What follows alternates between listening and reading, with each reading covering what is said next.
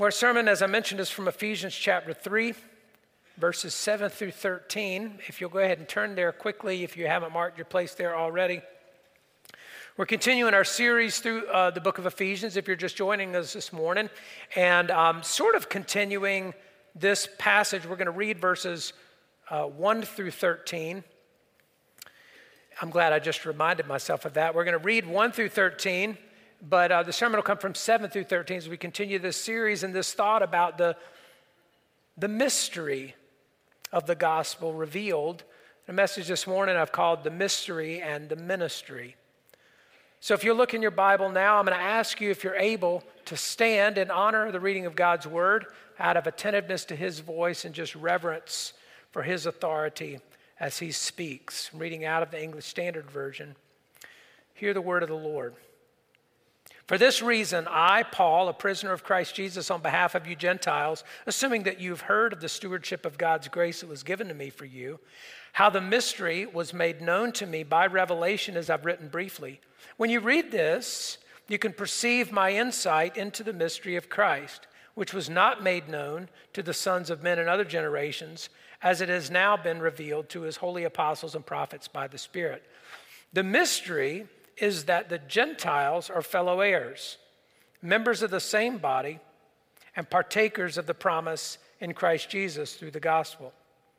Of this gospel I was made a minister according to the gift of God's grace, which was given me by the working of his power.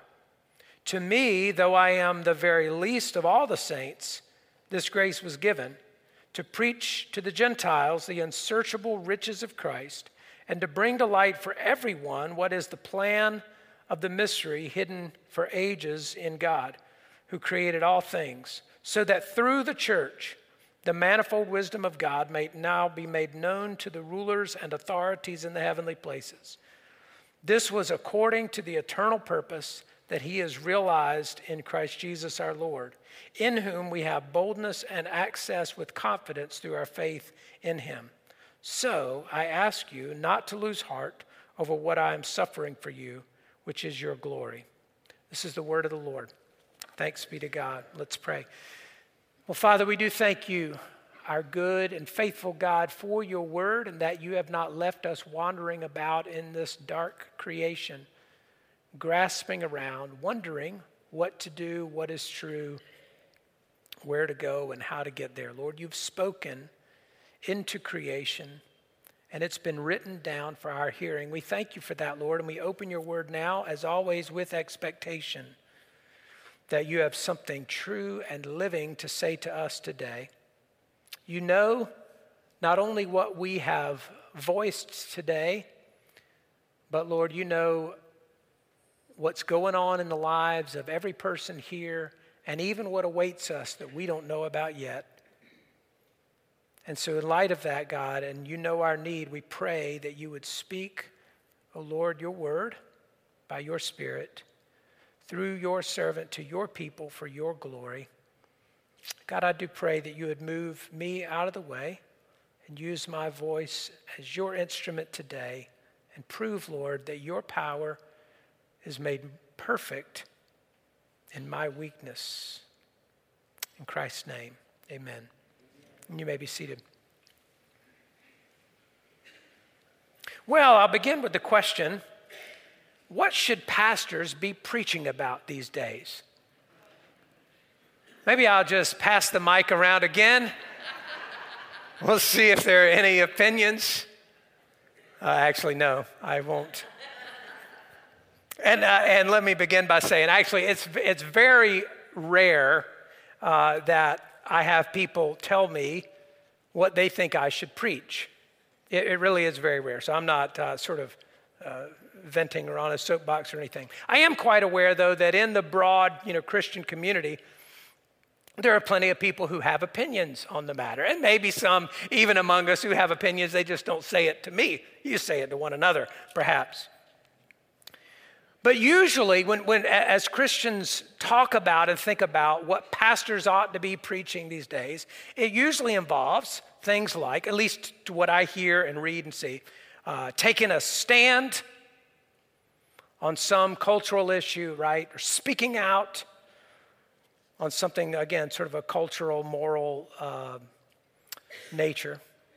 Or it may, in other circles, among other people, involve talking about things that are practical and useful in everyday life. And so when you hear people opining about what pastors ought to be preaching about, it often falls in one of those categories. And likewise, seems always to be a voice saying, not just about pastors, but just that the church needs to change. Have you heard that? You might have said that. And actually, there's, again, probably a measure of truth in kind of all of these things. But the church needs to change in order to stay relevant to the culture, some people might say. In all of that, and all of those sort of opinions about what pastors ought to be preaching, what the church ought to be doing, how the church needs to adapt and change, and so forth, and all of that, the assumption seems to be that the church ought to adjust according to what people need and want and are seeking, and kind of adapt to those realities.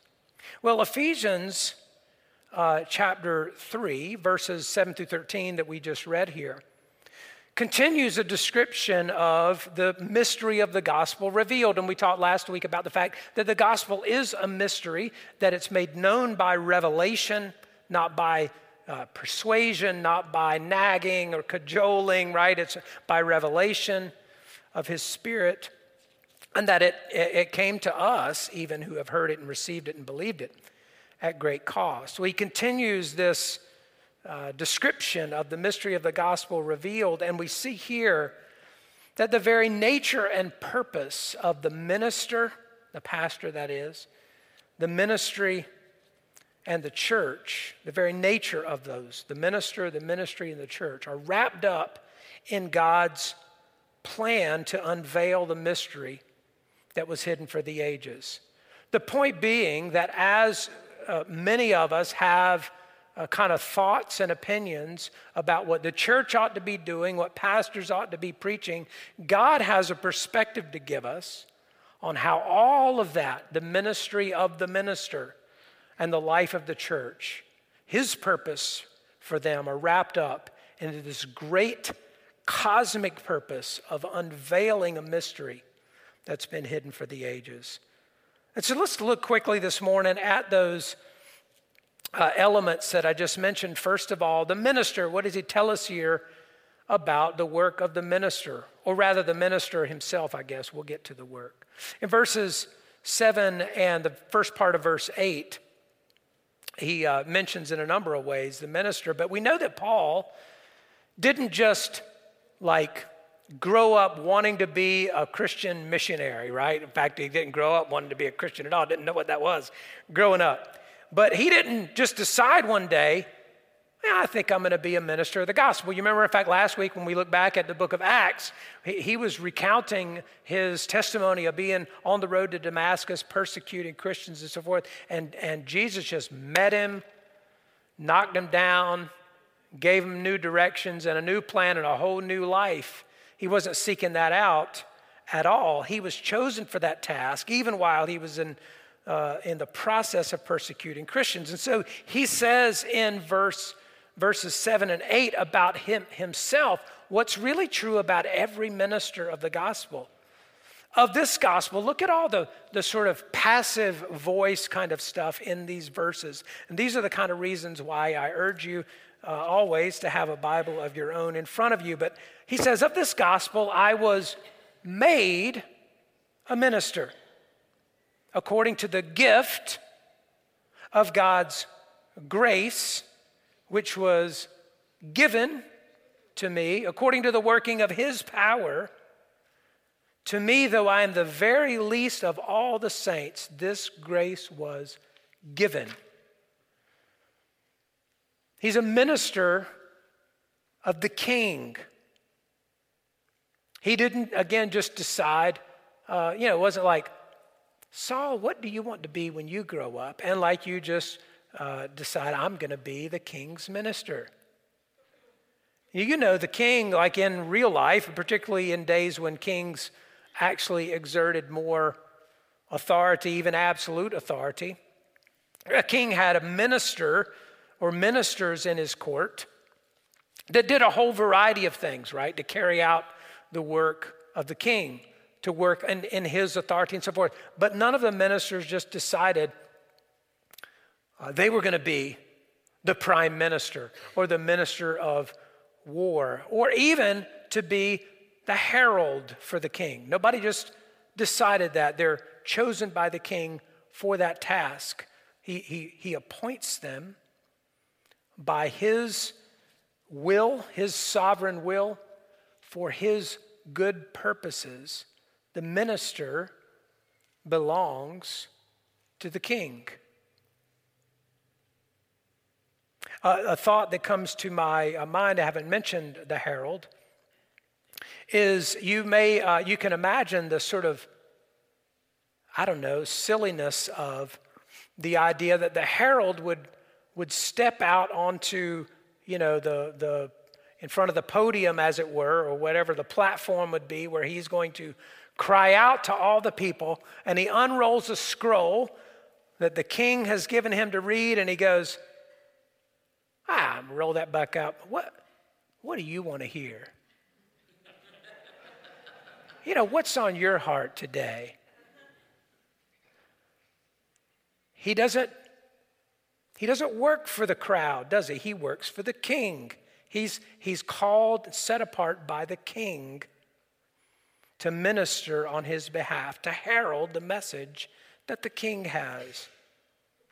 That's the nature of the minister himself, and he's got a purpose for every minister who stands in the pulpit in the house of God. He's got a purpose not only for the people assembled right there within his hearing, but in the grand scheme of all that he's doing in the whole history of the universe. That's the minister. Number two, the ministry. Verses 8b, the second half of verse 8 and 9.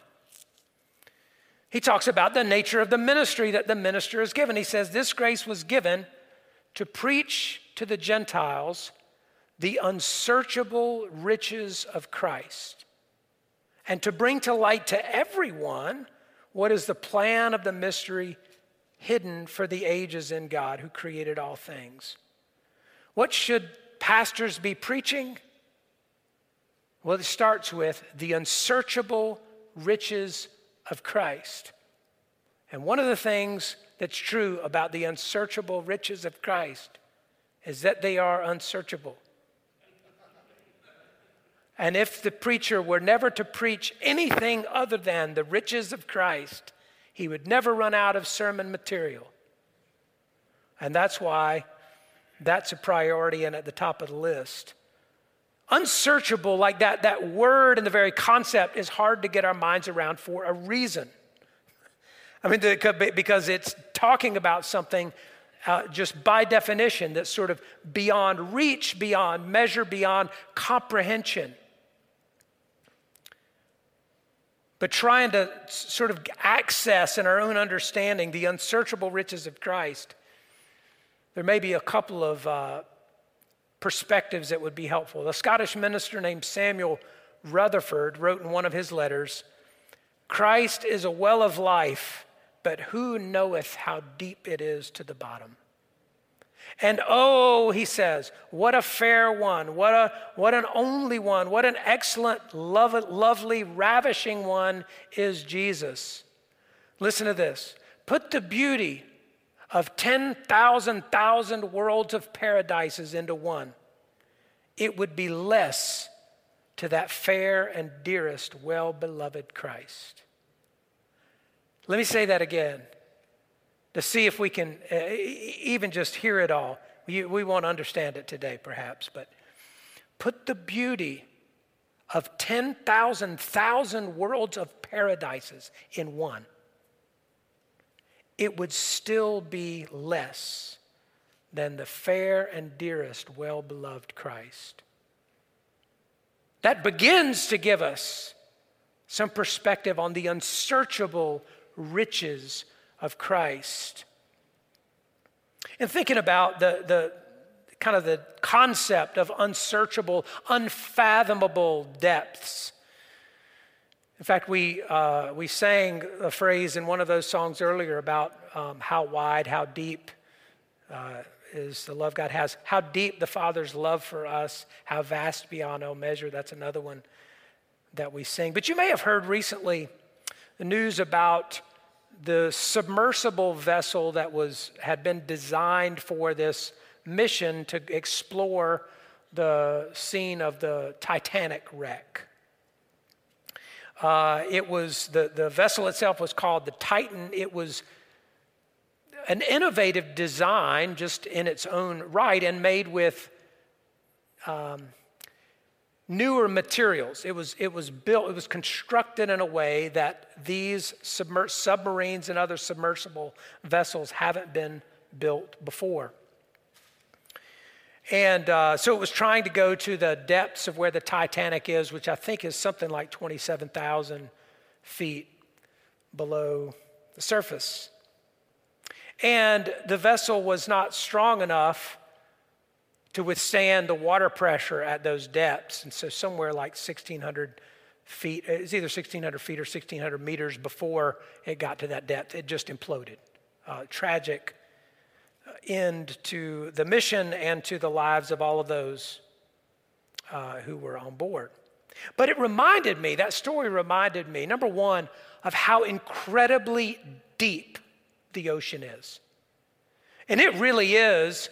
I mean, for most of history, it has literally been unfathomable in the sense that a fathom was how they measured the depths of water, and there were places that just were beyond measure. They didn't have instruments to measure how deep that would go. But even now that they can, it's still, in a practical level, beyond reach in a lot of ways, and beyond comprehension for most of us. It reminded me, too, how in spite of all the technological advancements that have made ocean exploration possible, and there are many of them, technological advancements that is. But in spite of all of those, only a fraction of the world's oceans have been explored. Now, this is in a day and age, again, where we send people to outer space. We've got all of the artificial intelligence coming around in development or whatever, all the digital stuff going on. We've explored the surface of the earth, charted almost all of it, explored the north and the south poles, right? Over 6,000 people have climbed to the top of Mount Everest. But humans have explored only 5 to 10% of the world's oceans. And it was interesting that in sort of reading about this, from 1995 to 2003, there was an unmanned submersible vessel, kind of robotic, remotely operated vehicle, I guess they call them, that explored the deepest point in the ocean. Over a period from 1995 to 2003, actually there were a number of them that went down there. This one vehicle in particular collected samples from the ocean floor over that period of time and included 350 species. And yet, scientists estimate that there may be still thousands of undiscovered species in the oceans that we haven't yet discovered. That is because the ocean, even though we have all the technology, all the means of exploring it, it is on a practical level still unsearchable. Now, I elaborate that point for a reason, to try to give us some concept of what it means that the riches of Christ are unsearchable. Whatever we've discovered, whatever we've shared testimony about of his goodness toward us, we have not begun to plumb the depths of the riches of Christ. And that's what it is. That's the nature of at the most basic level, the nature of the ministry he has given to ministers is to preach the unsearchable riches of Christ. And why is that? Well, not unrelated to the point MH made earlier. We're made for him and not for each other, right? We live our whole lives thinking our purpose is found here and among one another and so forth. But he's got something, a higher purpose for us. We spend our lives, rather than plumbing the depths of the unsearchable riches of Christ, we spend our lives digging in the landfill looking for treasure. I mean, that really is a fair analogy of what we consume ourselves with as people on this earth. We spend our time in the landfill digging for treasure and often getting disheartened and dismayed that we find so much trash there. What becomes a source of anxiety on our hearts all the time, what has us weighed down and overburdened and sometimes crying out to God in prayer, is because there's trash in the landfill. And it's depressing that once again we dug deep and came up with rubbish. Because he's given us instead the unsearchable riches of Christ. And our attention ought to be directed there. Our affection ought to be directed there. And really the devotion of our lives ought to be directed there. And I'm preaching to myself as much as I am to anybody else, knowing that somehow, in spite of the clear revelation of that truth, the landfill seems enticing over and over and over again. And that's why, beloved, that's why we don't need sermons on 6 tips to turn trash into treasure. 5 ways to find the really good stuff deep in the trash heap. We need to hear about the unsearchable riches of Christ, that our hearts might be stirred up and that our love might be deepened for him. Well, that's the ministry, the minister and the ministry. He also says something here about his purpose for the church in this whole grand scheme of unveiling the mystery that's been hidden. Look at verse 10, and I want you to notice, if you're looking at a Bible again in front of you, look at who's the audience and what is his objective. Who's the audience and what is his objective? He says that so that through the church, the manifold wisdom of God might be made known to the rulers and authorities in the heavenly places. The audience, the rulers and authorities in heavenly places, not people sitting in the pew, right? What's the objective? To make known the manifold wisdom of God. Now again, like so many Bible phrases and words, that one could just go right over our head, because what the heck does that mean? Well, let me make an attempt to explain it. Manifold, I mean, many of you know what that word means, manyfold. Like many is multivaried, or another definition of that might be marked with great variety of colors. This particular Greek word that's translated as manifold, marked with a great variety of colors. And so we think about the beautiful story that God is writing on creation, the beautiful picture that he's putting together, the beautiful work of art that he is making out of the whole history of the universe. Multicolored, varied. Can you recall a time being captivated by the beauty of something that was multicolored? A garment, perhaps, that caught your attention, somebody wearing something multicolored, or a rug, a mosaic of some sort. We had that experience traveling recently, visiting some cathedrals. I know some of you have I've visited some cathedrals in Europe and perhaps other places as well. And I've had opportunity. I've not traveled much in all my life, but when I travel, I love to visit churches. Churches of all sorts, old churches primarily. But old churches, whether they're small and rustic or they're enormous and elaborate, I just love visiting churches. But some of the cathedrals in Europe are just stunning. And one in particular that we saw recently was a cathedral in Siena. But like others built in the late medieval period and the Renaissance, I mean, part of their design is that when you walk in the door, they're constructed in such a way that your eyes go up, right? It just is, it's hard not to almost. It's designed in a way for you to look up and then to be awed.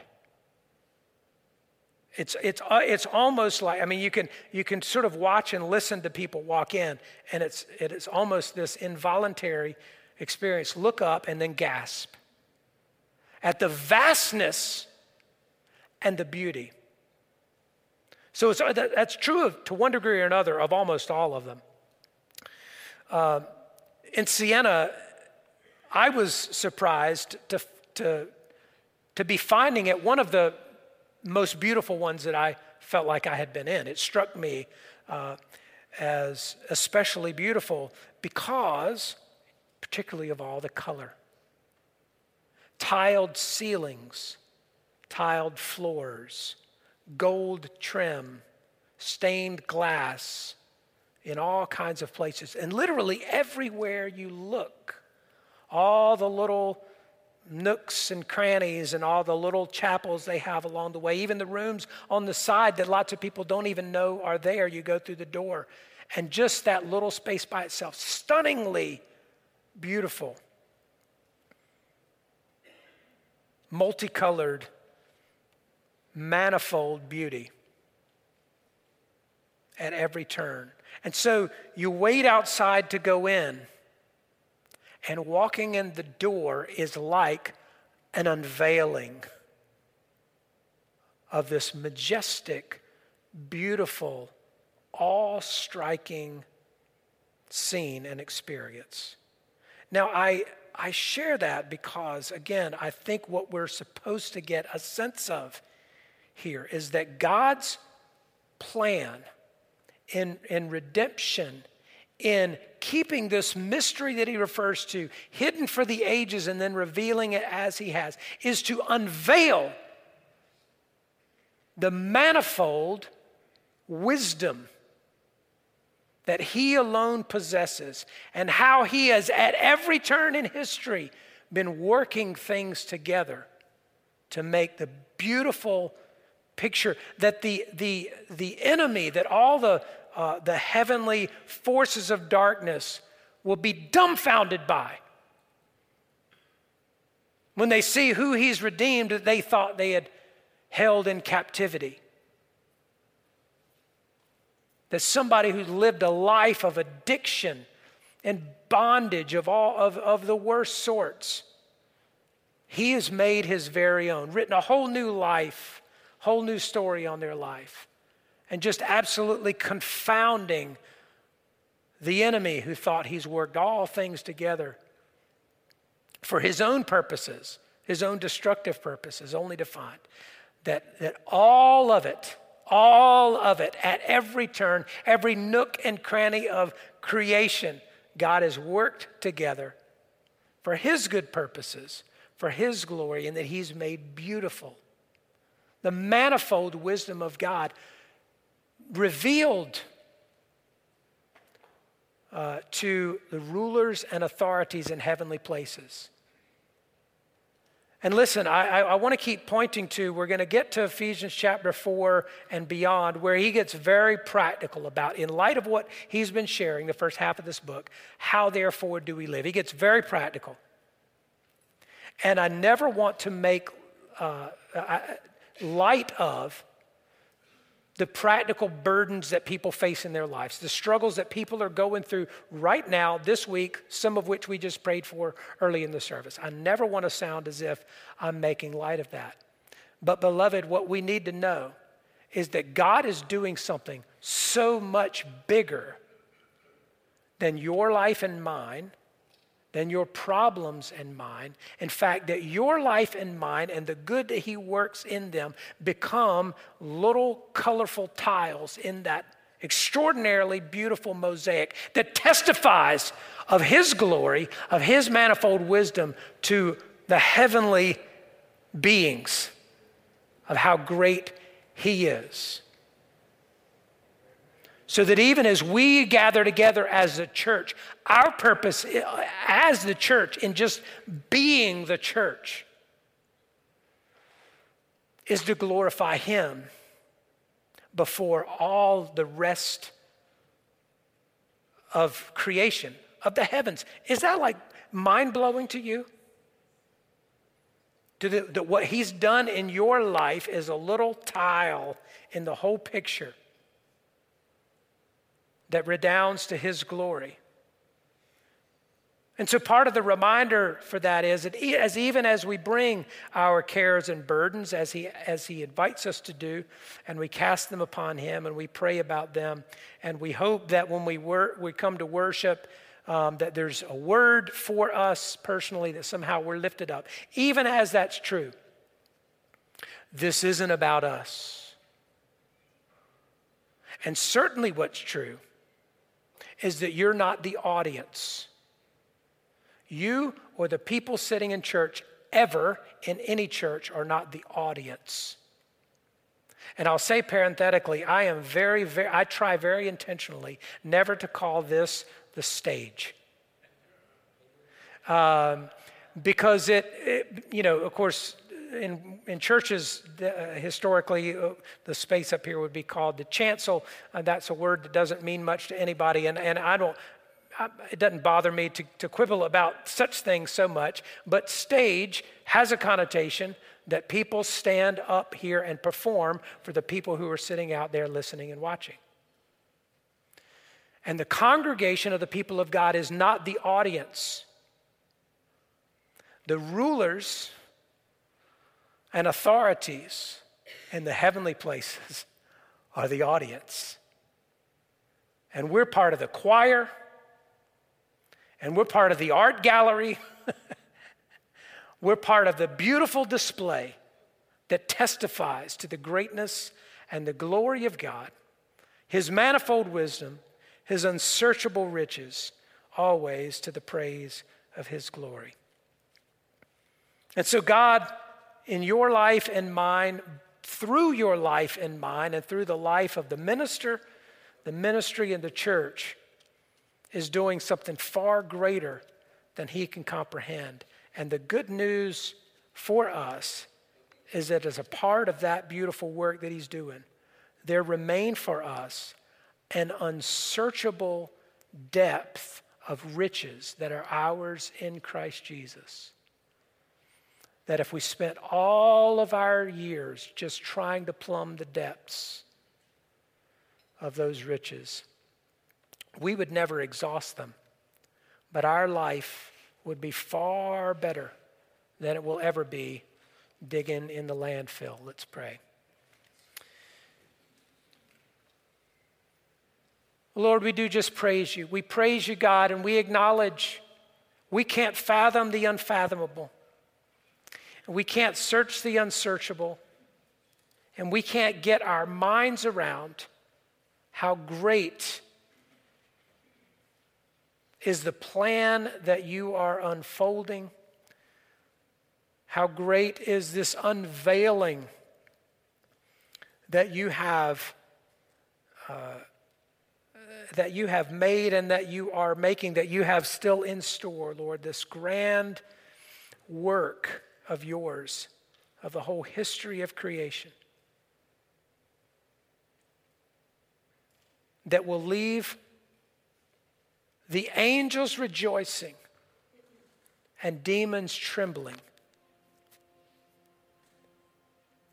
but nobody questioning that you are the only Lord of the universe. And God, I pray that in some way that only you can do by the power of your Spirit, that you would bring that home to the hearts of individuals here, that we might really understand a little bit more of what that has to do with us and our real life circumstances,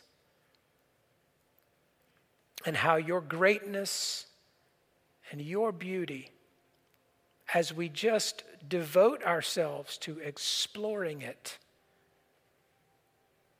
how that might change our lives forever. So, Lord, you know each one where we are and how we might need to step into those realities. Lord, would you lead us even now to do so? In Jesus' name, amen.